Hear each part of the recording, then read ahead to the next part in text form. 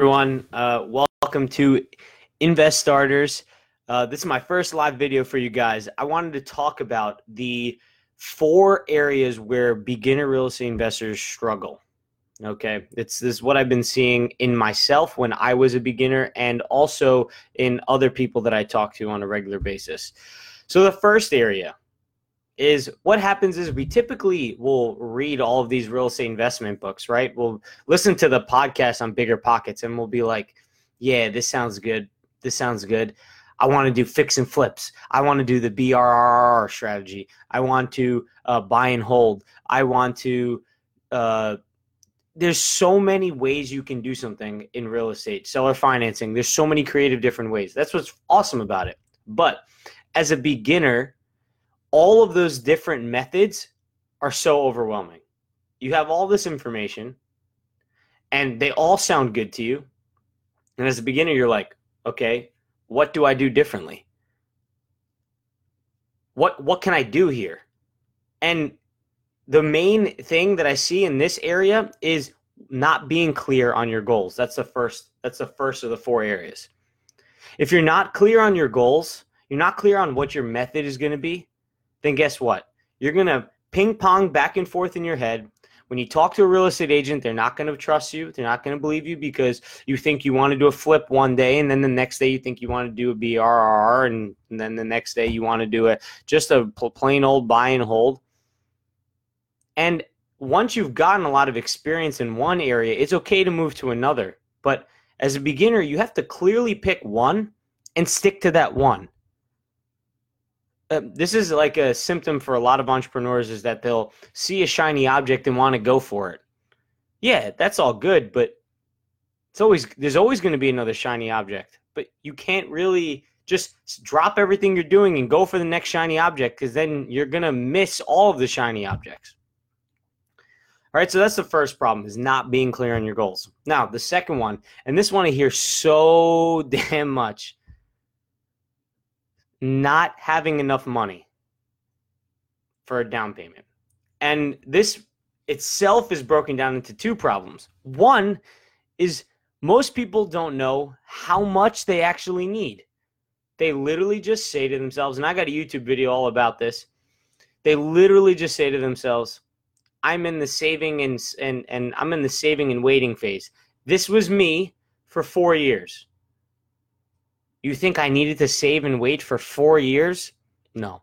I'm sure if I really wanted to invest today, I could have easily went out and found another way to get some money, right? Now, that's one thing is you literally don't know how much you need. And then even if you do know how much you need, people don't have a very good savings plan, an earnings plan, and a way to get other people's money.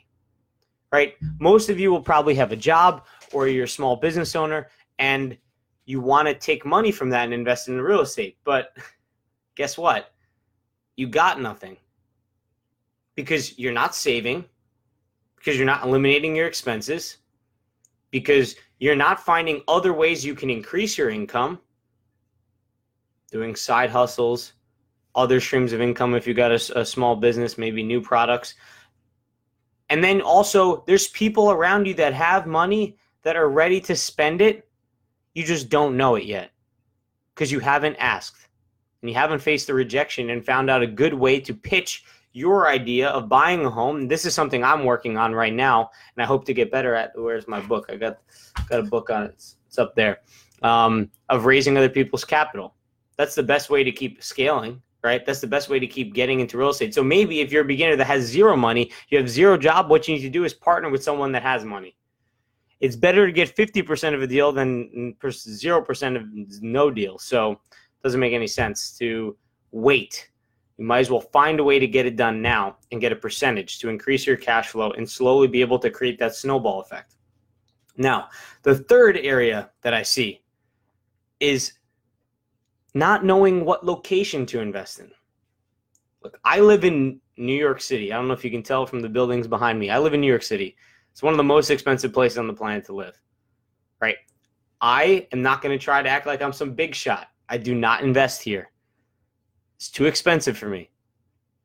All right? I invest in New Jersey, in an area that's very cheap for New Jersey, because New Jersey itself is expensive. That's what stuck out to me. That was the best combination of the things that I needed to do to find a location that I can consistently invest in. Now, if you live in a high expensive area or high cost of living area, like most people that I speak to, they're like, oh, I live in California, or, oh, I live in New York or New Jersey in the Northeast.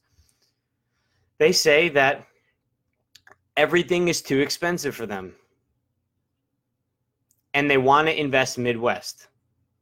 Yeah, you can invest Midwest, but guess what? As a beginner, it's going to be a little more difficult because you have no fucking idea where you plan on investing. Zero clue.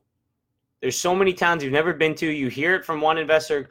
Oh, I was speaking to another investor earlier this week, or beginner, and she was like, yeah, I heard I should maybe invest in Cleveland or Philly. Those are two completely different cities, and she doesn't know either of them. Spending all your time in one will get you to know the markets very well. You'll know what areas are best, what streets are best, and then you'll be able to make wise investment decisions. So when you piggyback and I want to invest in Cleveland, or I want to invest here, I want to invest there, guess what? You never investing anywhere. You never end up investing anywhere. You got to pick one. Okay? And you got to pick those on actual factors. Actual numbers and factors. Like crime rate. Oop, knocked over my mic almost just now. Crime rate, school, population growth, interest rates, taxes, price to rent ratio. There's a bunch of them. You got to figure out what your location is that best meets your goals from the first problem. Once you can figure that out, then guess what? Now the fourth problem that I see, and this may be the worst of the problems, is not knowing how to accurately analyze deals. Because I've spoken to a few investors, and this was also me in the beginning, is the numbers I was using were literally just guesses off the top of my head. And I bet you've been in this boat before, even if you're an experienced investor. There's one point in time where you didn't know where to get the numbers, so you just picked them off the top of your head.